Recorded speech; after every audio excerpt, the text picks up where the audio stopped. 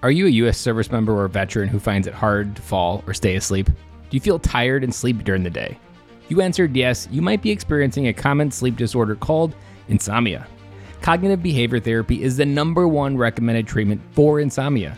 A new study conducted by the Center for Neuroscience and Regenerative Medicine is testing an online cognitive behavior therapy app that can be accessed by a computer or a smartphone. This study can be completed 100% online anywhere in the U.S. Active duty service members and veterans between the ages of 18 and 64 who are experiencing insomnia and have had a head injury might be eligible to participate. Interested in learning more about this opportunity? Call or text 301-456-5474 to connect with a member of the studies team. That's 301-456-5474. Or visit militaryveterandad.com/sleep. Dory 1, this is Fire Team Delta. Dad's coming home. Welcome to the Military Veteran Dad Podcast, where it is our mission to bring every dad home. I am your host, Ben Colloy. I'm a United States Marine veteran, husband, and a father. We will bring authentic conversations to inspire action in your life so we can close the gap between the dad you are today and the dad you want to be tomorrow. This is the Military Veteran Dad Podcast.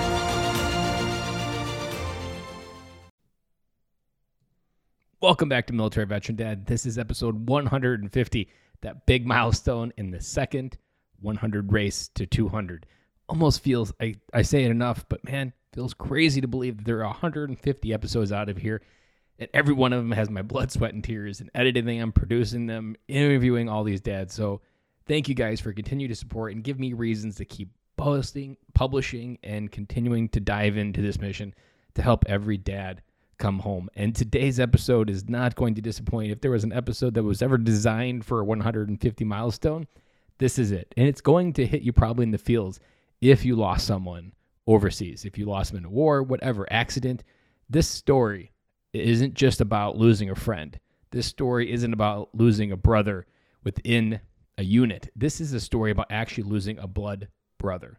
Not in the context that we often throw it around, but in the context of this guy grew up with his brother, and his brother didn't come home, and they were both deployed. That changes everyone. That changes everything and how you think about your life, because your life in your home is never the same, let alone the stuff that you have on the inside. There's a piece missing in your life that reminds you every day what happened over there. And so just reminding ourselves that not everyone comes home. That movie Saving Private Ryan showed us the story of what it was like during World War II. And we often forget whether that idea might still happen. Well, today we're going to learn that it still does.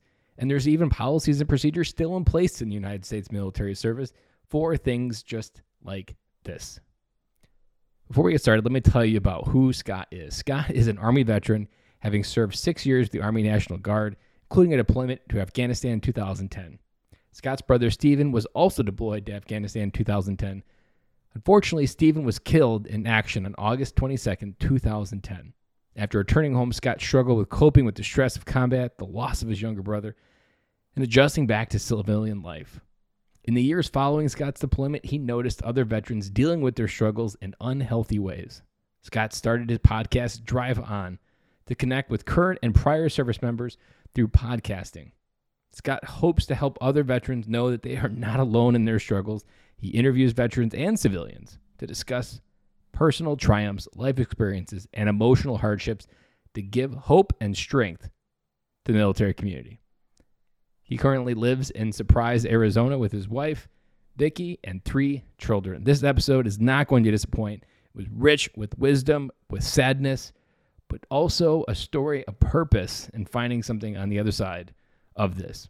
He is also the author of a book called Surviving Son. There is a link down in the show notes. Remember, if you use those links down in the show notes, you are supporting our podcast.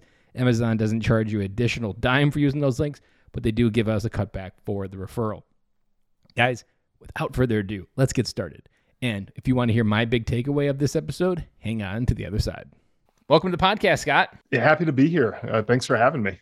We are going all the way to Arizona for this conversation, and you are also a fellow podcaster, and these conversations are almost always the best because we're both professional talkers. We're both professional BSers at the same time because we often have to come up with thoughts on the fly. We have to dress things up that oftentimes aren't very sexy and make it sound really good for podcast airwaves. So I'm really excited to see where this conversation goes and where both of our life experiences have actually led us in the same spot. We both have a mission and a focus to serve veterans and help them understand things that we both sucked at. So Scott, go ahead and unpack a little bit of your military history and then maybe where you are today. Yeah, sure. So I joined the military after 9/11. Like a lot of us Americans, we're pretty pissed off at what happened during 9/11. And having been raised in a very patriotic family, it was one of those things where I just felt like a need to serve the country. During 9/11, I was in college, and I decided to stay in college and finish that because I knew myself if I stopped, dropped out of college and joined the military or something along those lines, I would never pick it back up. I just knew I wouldn't. So I decided to stay in, finish college. My younger brother, he actually joined the military before I did. And so he kind of paved the path for me and kind of showed me the way of what it meant to join the military, what basic training was all like and all that kind of stuff. And so it was around 2005 when I heard a report in the news, and this was about a year after my brother joined, but I heard a report in the news that the military was struggling to meet their recruiting numbers. And that just angered me. Where were all these people from, right after 9/11, September 12th or whatever, who were ready to move mountains to go, kick some ass and fight back after all this. And I realized, well, I am one of those people and I still haven't done anything about it. So I said, okay, you know what? I have no excuses, no good excuses of why I shouldn't join the military. I'm young enough, I'm fit enough, I'm perfectly capable of doing it. So I might as well join as well. And, especially being the older brother, if my little brother could do it, so can I. There's no way he's going to show me up. So that's how I got into the military. My brother and I both were in the National Guard. He was in the Vermont Army National Guard, and I was in the Connecticut Army National Guard where we lived. And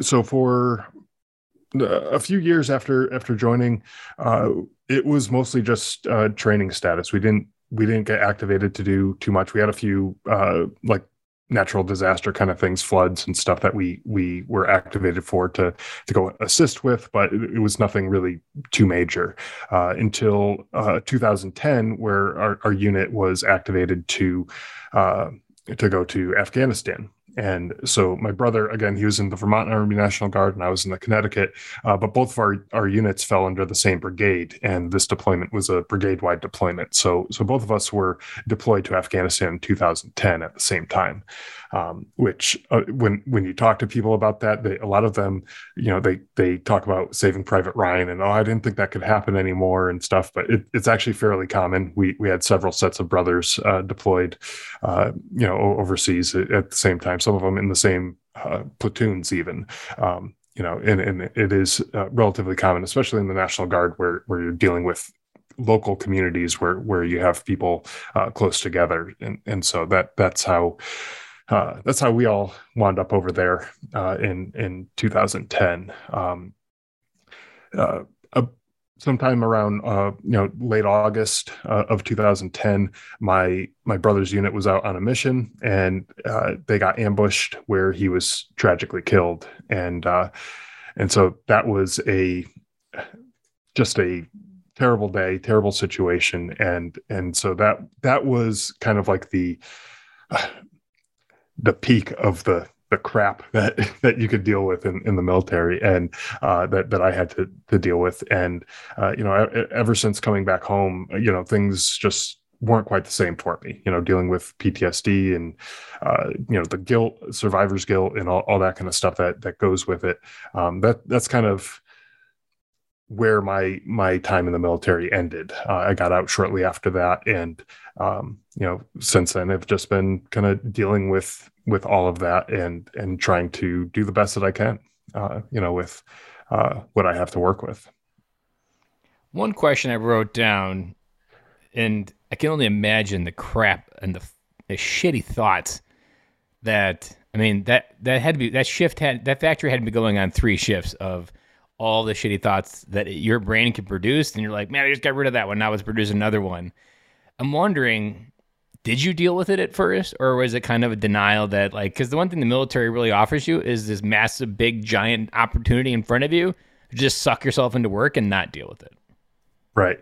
Well, one of the things, so the day that he was killed, I was also on a mission, and we were out in this remote village. We flew in the night before on helicopters, and I got a call on the radio from the commanding officer of our unit, and he was looking specifically for me, which anyone who knows the military chain of command, the commanding officer is not usually looking for an enlisted, lower enlisted guy unless something really good or really bad happened. And so, at first I'm thinking, okay, I didn't do anything extraordinary today, so what did I screw up? And I'm trying to figure all that out. But he gets to me, and we get together, and he tells me about my brother,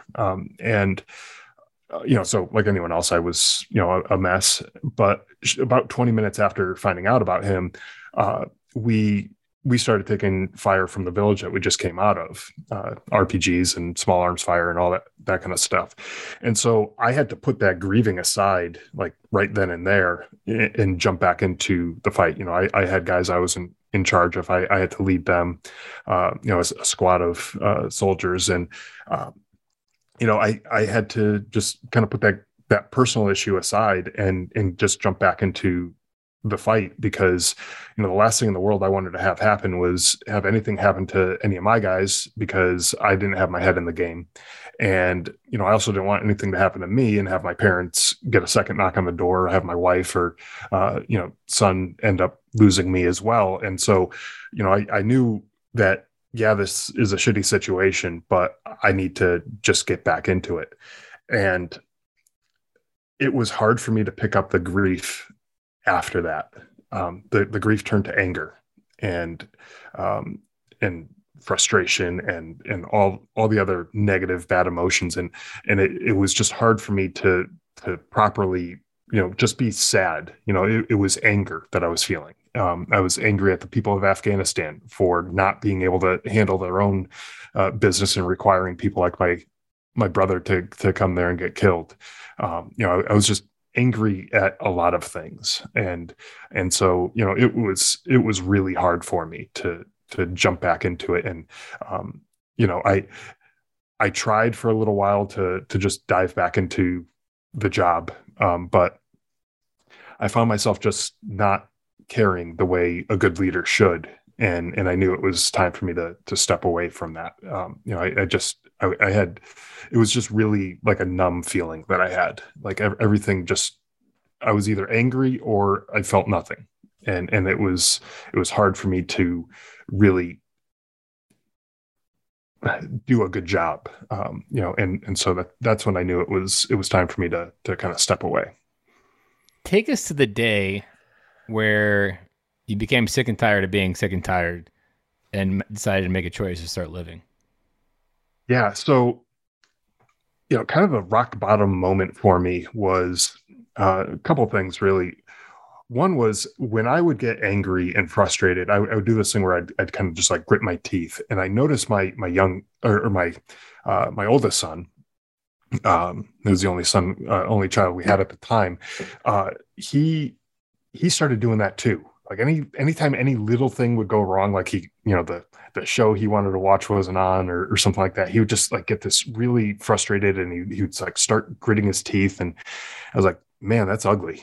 That's like looking in a mirror and seeing this, bad reflection of myself in him. And that's not what I wanted for him. And so I said, okay, I know something needs to change.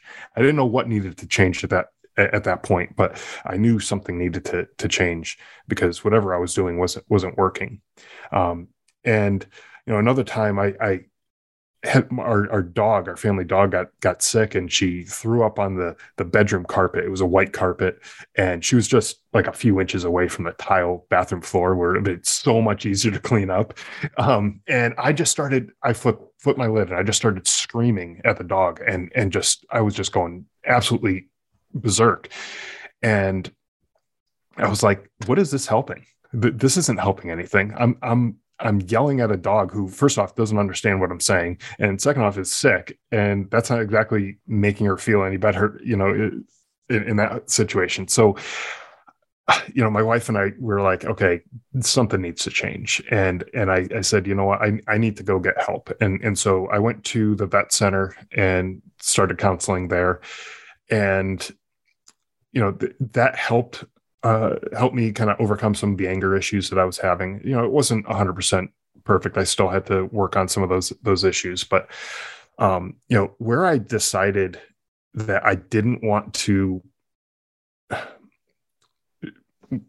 just continue being, going down that path. It was when I realized that I've been given an opportunity that other people haven't had. My brother, he only lived to 25.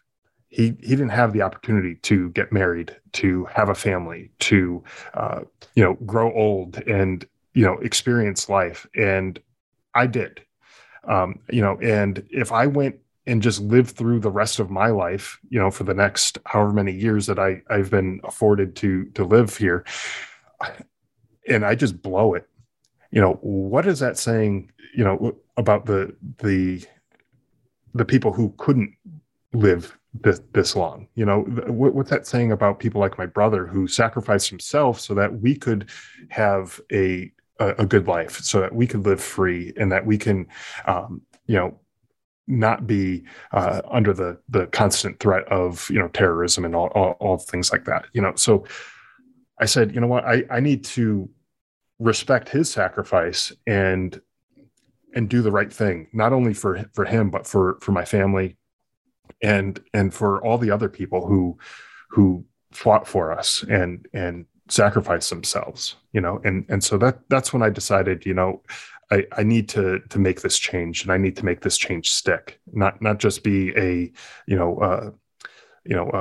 like a yo-yo and having the emotions going up and down and up and down. And I realized I need to do something to make my life better and make it better for those around me. I want to pause here for a moment, because I don't know how many episodes of our podcast you've listened to, but if anybody's been listening to this podcast, who's been listening for a while, you would have picked up what Scott just said has been essentially what I've been hoping that you heard over the years of, we came home and they didn't. And every day that you don't live a life worthy of the gift that they gave you, you are doing a disservice, not just to who a best friend you lost, but to all the brothers and sisters that didn't come home. That there is always kids out there that never get to feel their kids' love again, never get to feel their father's love again, never get to feel their mom's love again. And every day we're feeling sorry for ourselves does a disservice to the gift of life that we get to live and choose every day. And John Lee Dumas, who owns Entrepreneur on Fire, taught me this lesson. He was an Army cavalry officer over there in Iraq. And when he came home, he lost, I think, 12 soldiers. And he put his hand on their coffin and said, I'm going to create a life worthy of the gift that you gave me to choose life and be here. And the man runs a multi-million-dollar empire now from Puerto Rico. So essentially, he's created this worldwide impact of entrepreneurship, living up to that testament. It's why this podcast exists. It's why I talk about this stuff till I'm blue in the face, to help you ignite that passion, that fuel that you need inside to figure out how to start living again, because of those people that didn't come home, they're counting us to figure it out and make it worthy of the gift that they gave us. Yeah, absolutely. And I think if the roles were reversed and I was the one who didn't make it home, I think about what I would want from my family and my loved ones and other people who I served with and everything. I wouldn't want them to just crawl down a bottle and just drink their life away and just waste it. I'd want them to live and enjoy life and make the most of the time that we have, because tomorrow is not guaranteed to anybody. And so why are we wasting today with whatever it is that we're doing? Let's make the most of it. And it's not the easiest thing to do. Sometimes it's a struggle. Sometimes the other things that creep into your mind, the negative thoughts and everything that creep into your mind, make it hard for you to do that. But it's worth it to fight through that and live a good life. So you've had a lot of time to grow through this, get on the other side of it, figure out what you can do with it. I'm wondering, because often I look at this shit that comes in my life, and it's nothing like what you've gone through, but almost it always shows up that life was trying to teach me a lesson. And there was different obstacles that were put in front of me that I just kept fucking tripping over and over. So I'm wondering, if you think of like your military service combined with the last 10 years, what was something that life has been trying to teach you that you've now stepped on the other side and realized that you can grow from it? I think one of the things is that, we can't beat ourselves up over the mistakes that we've made. Making mistakes is part of life. You look back to your kids, when they learn to ride a bike, chances are they fell a couple times before they actually got it right. That failure is a part of the growing process, and you learn from those mistakes. If you don't learn from those mistakes, that's when there's a problem. If you just keep doing the same wrong thing over and over and over again, then you're not growing. So I look at failure. I look at the bad decisions that I've made in my life. I look at those as opportunities for growth and opportunities to push myself forward and become a better version of myself. Like, yeah, I tried this. It didn't work. That was stupid. I shouldn't have done that. Okay, now I know that. Check. Don't do it again. And let's move on. And that's how you grow, and that's how you become a better person. And so I think that's one of the most important lessons that I've learned is that it's okay to not be okay. It's okay to fail. It's okay to make mistakes, but it's what you do with those things that really matters. I wholeheartedly agree with that, because it's almost what they never tell you in the transition out. Actually, maybe pause here for a second, because I just had a curiosity. Do you guys go in the National Guard to the same transition program that we go through, or is it a lot like lightheartedness because they don't think you went through as much as being active duty and had to figure out being a civilian because you're a civilian on a regular basis? Yeah, so it's probably a little bit different. I don't know, obviously, because I haven't been through the active duty side of things. But when we first came back from Afghanistan, we were obviously active duty while we were serving over there. And we went through a demobilization process where, we are told about all the benefits that we now have available to us, education, VA, all that kind of stuff. And they go through a lot of that type of stuff with us. When I got out of the military, it was kind of like a light switch being flipped, where one night I went to bed as a soldier, and the next morning I woke up and I was a veteran. And there was no classes that I went to. There's no, there's no anything really. It was like I went in the next week to drop off any equipment that I still had, and I was done. And that was it. So, I don't know if that's typical for what everyone. about when you completely turn off your reserve component, like when you just become a civilian? Yeah. So when I got out, so the title of my book, Surviving Son, comes from an Army regulation called Surviving Sons and Daughters.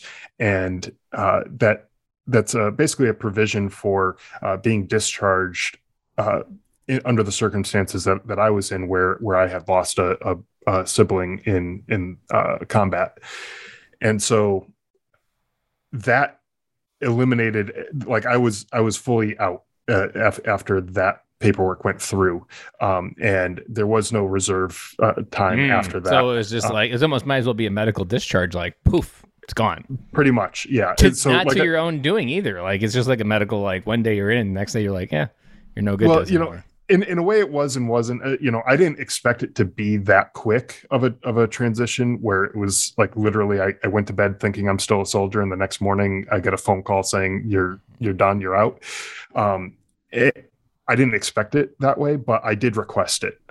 So I had to file. This is not an automatic thing, so I had to file the paperwork to have so this. It's not this something type of that like discharge. they just flag you as No. you're out. Okay. No. So they actually wanted to keep me in. They offered me, a promotion, and they wanted to keep me, but I just knew for myself, for my All the family, different it just accolades wasn't that the can right come thing. with it. Yeah. Well, yeah, exactly. So what I also hear is, because there wasn't much of a process, I'm wondering, like, because you had this feeling of losing your brother, you've had this tragic pile of shit stacked on, like, was there anything that would have made that different, or were you incapable of hearing something from the outside world because of how loud the voice was on the inside? Yeah, I think the internal voice was pretty loud at that point. It took me several years of going to counseling and stuff to kind of figure out things on my end, and so I think it was just too loud, I think, at that point. Because that's often what I've learned through all these interviews, is not being in your shoes and gone through something as traumatic as what you went through. That voice that convinces ourselves to blow our brains out and to say that we are no longer welcome here and our family's better without us, it just gets so loud that it's just like wah, wah, wah, wah, wah, wah, wah, wah, wah, to everything from the outside world. And all you can hear. And what I've learned also, and I'm sure you saw it in therapy, like the moment you start speaking the voice, like giving it words that are like actually spoken, you realize very quickly, like, wow, that's a lot of bullshit. Yeah. But inside your head, that bullshit is just as true as 3.14 equals pi. Yeah. The moment you say it, you're like, well, that's not pi. That's crap. Right. Doesn't taste the same. No, exactly. Yeah. No, a big shit pie doesn't taste the same as a apple pie or whatever, but I've never had that analogy, but it kind of works together there. Yeah, I think that does work. We probably wouldn't have come up with that if you didn't use 3.14 as the example. But if you just keep having that internal voice, and you don't say it out loud, and you don't say what you're actually thinking, you're right. You start to convince yourself that some of these things are true, and that maybe it's that your family would be better off without you, or whatever. But when you hear it spoken out loud, it's like, well, yeah, that's not really true. There's a lot that I can offer, that I can bring to the table. And sometimes, maybe you just need to hear it said, even hear it in your own voice said, to somebody else, and realize that it's, like you said, it's a bunch of crap. It's not true, and that's helpful, and so, I'm a huge advocate of people going to counseling, getting the treatment that they need, and just talking things out sometimes, even if it's not in a your traditional lay on a couch and talk to the therapist or whatever. Even if it's just talking to a friend, you can have a similar effect by saying some of these things, and being honest too, and just saying the things that are in your head, and realizing that, yeah, it's a bunch of crap. You've been lying to yourself, about a lot of this stuff. And I think when it shows up in the fatherhood category, the part that's almost makes it 10 times more difficult is it's seasoned with the military. You do what I'm told. And it's compounded with, like, I can't handle your emotions because kids are untethered emotions. And you just kind of reject your kids, not as like that you don't love them, but you need to do it an arm distance away.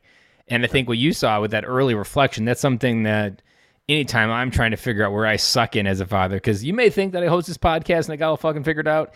The conversation I just had with my daughter last night was 20 minutes long about how to deal with your emotions. And right first thing in the morning, the exact opposite happened. So even I am still trying to figure this shit out. And I almost always look back towards, what are they reflecting that I can't stand? Like, what just irks the shit out of me when they show something up? And I'm like, because usually it's a reflection of what I gave them, or it's coming from somewhere else, and I need to observe it, figure out, and isolate it where it's coming from. And it's often like what you noticed. It's that gift of, like, your son was grinding his teeth, and you're like, fuck, that's me. And you realize that, like, this is a pattern. And the worst part that we don't realize almost till it's far too late is the words that we use with our kids becomes the narrative, becomes their inner critic in their head. And so we are shaping a lot of that bitch voice that limits us as adults early on for our kids based on how we talk to them, how we parent them, what we don't do, what we do.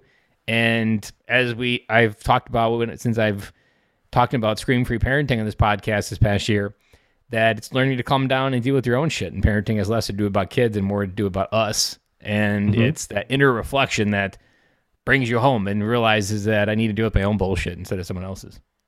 Yeah, you do. You have to deal with that stuff so it doesn't become now your child's burden to bear. Like they shouldn't have to, be,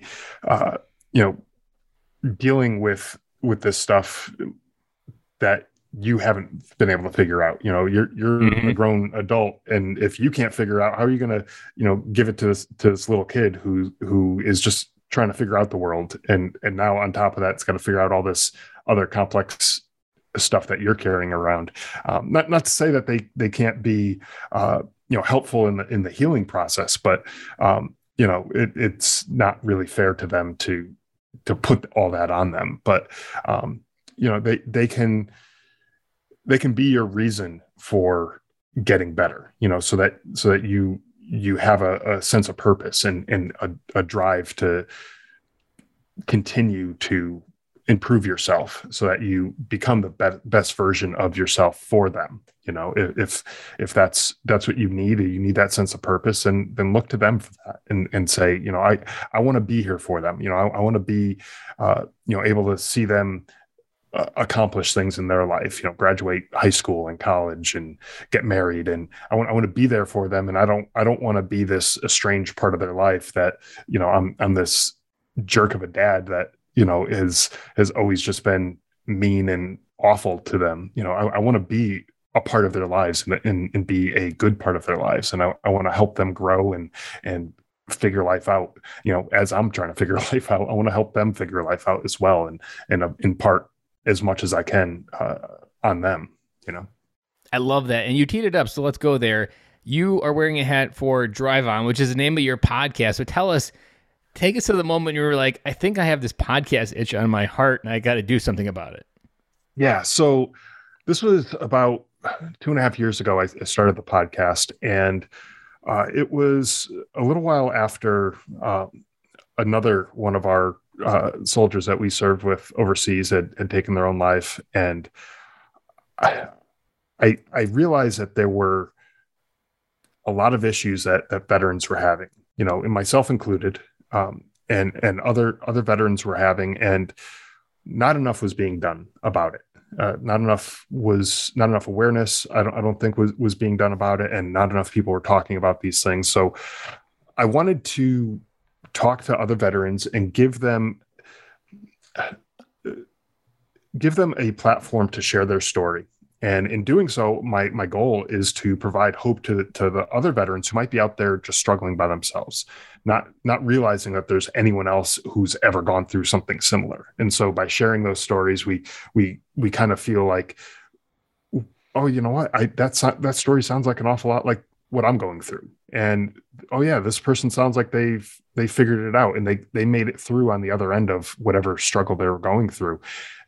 Maybe there's hope for me too. And so that way, that gives you just a little bit more fuel or ammunition against that internal voice that we were talking about earlier, where that voice is like, no, there's nothing for you. You're terrible. You suck as a parent. You suck as a husband. You suck as a whatever. And then you see this other person who did it, and you're like, you know what? Maybe that voice is wrong, and maybe there is hope for me.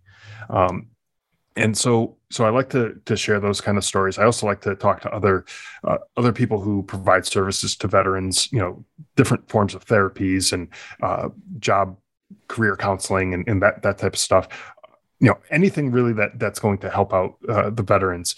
And the goal there is the same thing. Is to give hope, where maybe you went to the VA and you tried all the, therapy options that they have to offer, and none of them seem to work, but maybe there's something else out there for you that maybe resonates. Maybe it's like art therapy or something like that, or music or whatever. And so we provide, information about all these different resources that are out there working for veterans. And again, just trying to give hope to the veterans who are out there who might be struggling, to their families who maybe don't know really what direction to point them in, to all those people, and just try to, be out there working and serving the veteran and military community.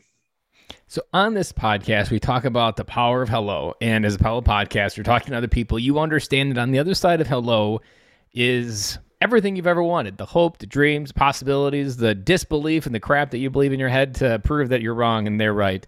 And so the question I want to ask you is, out of all the hellos that you've given on your podcast, which one has changed your life? There was a guy that I interviewed way early on in the podcast. It was actually one of the first guests that I had on the podcast. And his name was Wes Black, and he served with my brother. He was actually one of my brother's best friends. He was one of the first people to respond to my brother after he was killed. He was just really a great guy. And he ended up getting diagnosed with cancer, which was caused by the burn pits over in Iraq and Afghanistan. He served in both places, and he just recently passed away from the cancer. But when I had him on the podcast, his spirit, his optimism, his outlook on life was just infectious. It was, and he was on his way down. Already died. Yep. Okay. He already had a terminal cancer diagnosis. He knew his days were limited. He didn't know if he had 6 days or 6 weeks or 6 months or 6 years. He didn't know. It was one of those things where he could just start going downhill real quick, and it's going to be over when it's over. And so he was doing everything he could to extend his life and be there. But like us, he had a son, he had a wife, and he wanted to be there for his son. He wanted to make memories with his son, no matter how sick the chemo treatments made him feel.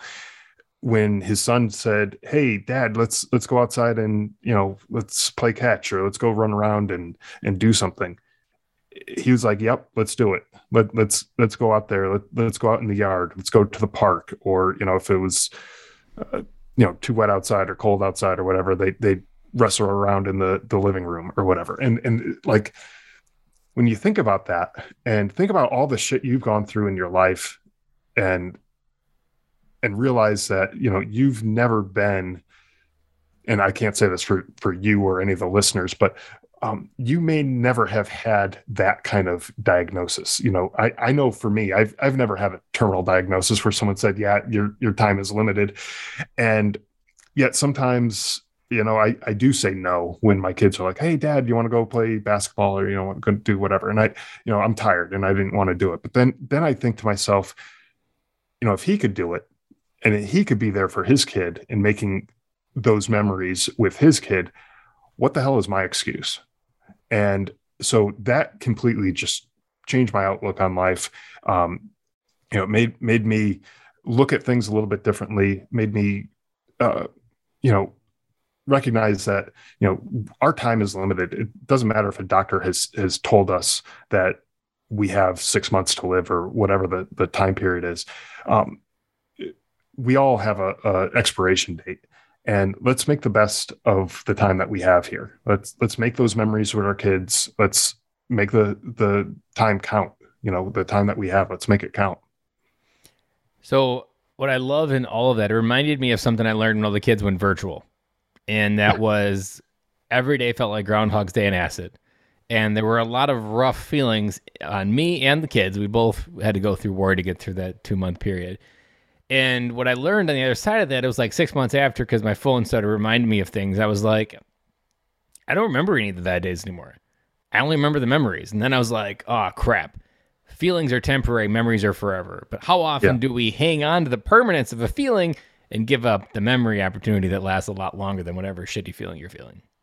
Right. Yeah, absolutely. And now that this guy I was talking about, Wes, now that he's gone, his son will have a lifetime of memories of, not not memories of his dad sitting on the couch, sick as shit because Dying, of watching the his chemo, dad dying. die. Yeah, exactly. He's going to have memories of, playing Dad out living. in the yard and living life. Exactly. And that hopefully, as he grows older and starts a family of his own, he passes that on to his kids as well. If he's fortunate enough to become a father, and it's just one of those things that I think, we all need to take a little bit of that lesson and quit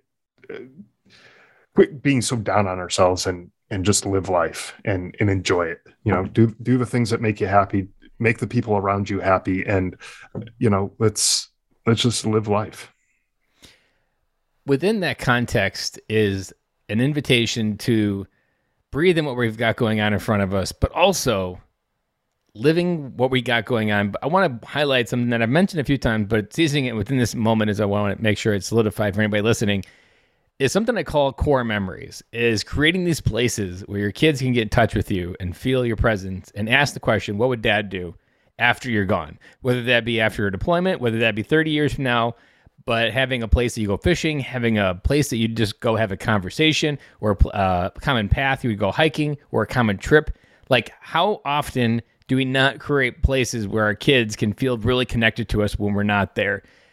One thing, it's only happened once, and it only reached out like a couple times, is I had a kid, maybe I think he was like 14, reached me out on Instagram saying, my dad's deployed and I don't know what's going on, and I just really miss him. I don't know what to do. And I remember the advice that I gave him was, well, think of all the things that dad did with you when he was here, and then go redo those things and be connected with his spirit. Because if dad was really there and he was really present with that conversation, that whatever you were in, it's that moment that becomes a gift that you can then access, whether he's physically there or not, and whether you're deployed downrange or you're no longer here. They always have a place to feel connected to you. And to me, that's like how you can create a legacy, because your thinking doesn't just expire when your body is done. Your thinking lives on because they have this common place to go get in touch with. This is how dad lived. This is how dad thought. And this is where I really felt connected to him. So I really appreciate you sharing that whole story, Scott, because I know your whole story today is one that's going to probably kick a few dads in the nuts, because they're probably feeling on the other side of where you were, needing the kick in the ass, realizing that they can't keep feeling sorry for themselves anymore, and realize they need to get back to living. And if they're not busy living, they're busy dying, and making sure our kids aren't watching us busy dying as well. That's a key lesson. So as we wrap up this episode, I got one question. So if you think of all your 12 years of being a dad, you've got 2 boys and a girl. What's your best seasoned dad advice that we all need to hear going forward? Yeah, I mean, I think the best advice is to realize that there's going to be good days and there's going to be bad days. You're talking about, the emotion conversation and, dealing with all that stuff. They're people just like you and I are, but they don't have the experiences that we've had.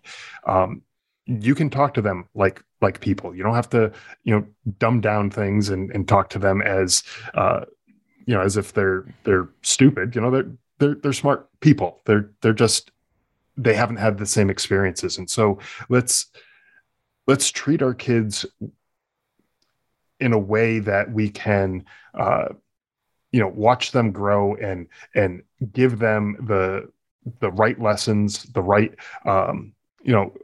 age appropriate, obviously, lessons and stuff, and help them become the type of people that we wish we could have been, and because I know there's, people out there who have regrets about what they did in their lives and things like that. But, let's help guide these kids and help them become the types of people.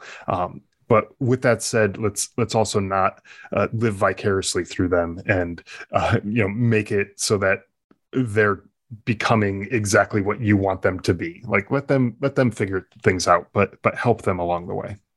I love that. And I always say we're not raising kids, we're raising adults. And as a dad who's lived a rich life as a military dad, we have some of the richest lives of any dad out there. And it's our goal and objective as fathers to help us get our kids outside of their life, because only when we're outside can we truly figure out how we fit in. and figure out where we can plug into and literally have the courage and the belief to change the world. So I really appreciate you stopping by today, Scott. If people want to get in touch with your brand and find out more about what you do, where's the best place to get in touch with all the different things you're doing for veterans? Yeah, best place to go is the podcast website, driveonpodcast.com. If you want to check out my book that I've written about my experience, it's Surviving Son. It's available on Amazon. You can check that out. And there's a link on the podcast website as well. So you can check that all out on driveonpodcast.com. All right. And I will include a link for the book and your website in the show notes. And remember, if you buy the book within the show notes, it also gives us a little support as the podcaster. So gives the support to Scott to sell the book, but then it also gives us a support for referring the sale. So it doesn't cost you any more, but it does support the podcast. So Scott, thank you so much for stopping by. This conversation was exactly what I had hoped it was, and looking forward to the interview swap where I go on your show and you get to ask me all the complicated, hard questions, and you get to sit back and just wind me up and watch me go, because I really enjoyed just kind of sitting back and hearing your story and not having to do a lot of conversation in the middle of, like, I don't mind it, but man, some of those conversations can be really, really exhausting as an interviewer. So I appreciate you, but I'm also looking forward to, and you get to dissect me on your podcast. I'm looking forward to it as well. So let's make that happen. So thank you again for having me on the show, and looking forward to speaking with you again.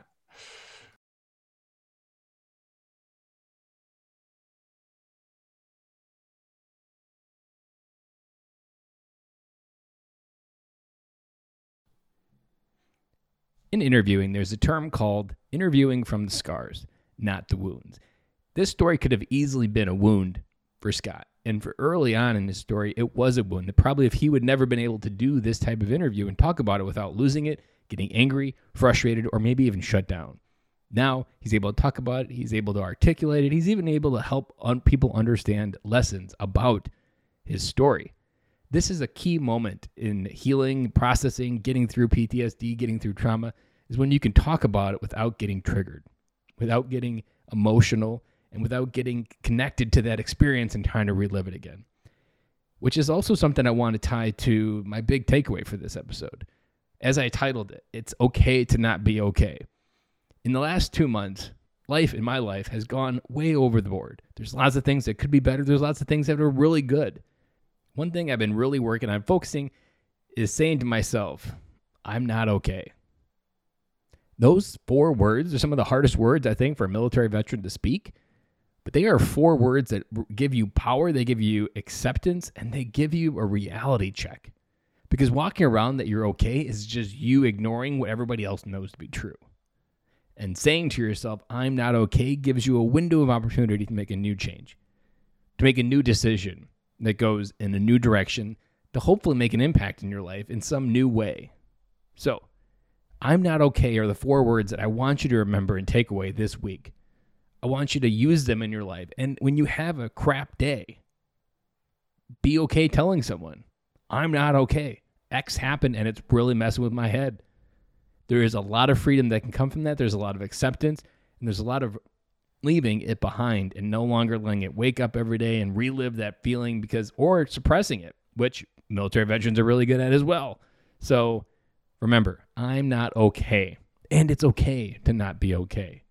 As Scott talked about, there is a process where it's okay not to be okay because of what we need to go through. Not every day is perfect. You might think that my life is perfect. There are many days that it's not. And telling myself I'm not okay is the key way that I've been working on bringing acceptance to where I am and starting where my feet are. So hopefully that really anchors in this week and every week going into the future. And that Scott story really hits you in a way that helps you understand maybe something you need to begin. Maybe this podcast episode helps you understand I need to go talk to someone because I'm not okay. Well, that is all I have for you guys today. Have an amazing week. Again, no Fatherhood Fridays, so I will be back again with you on Monday.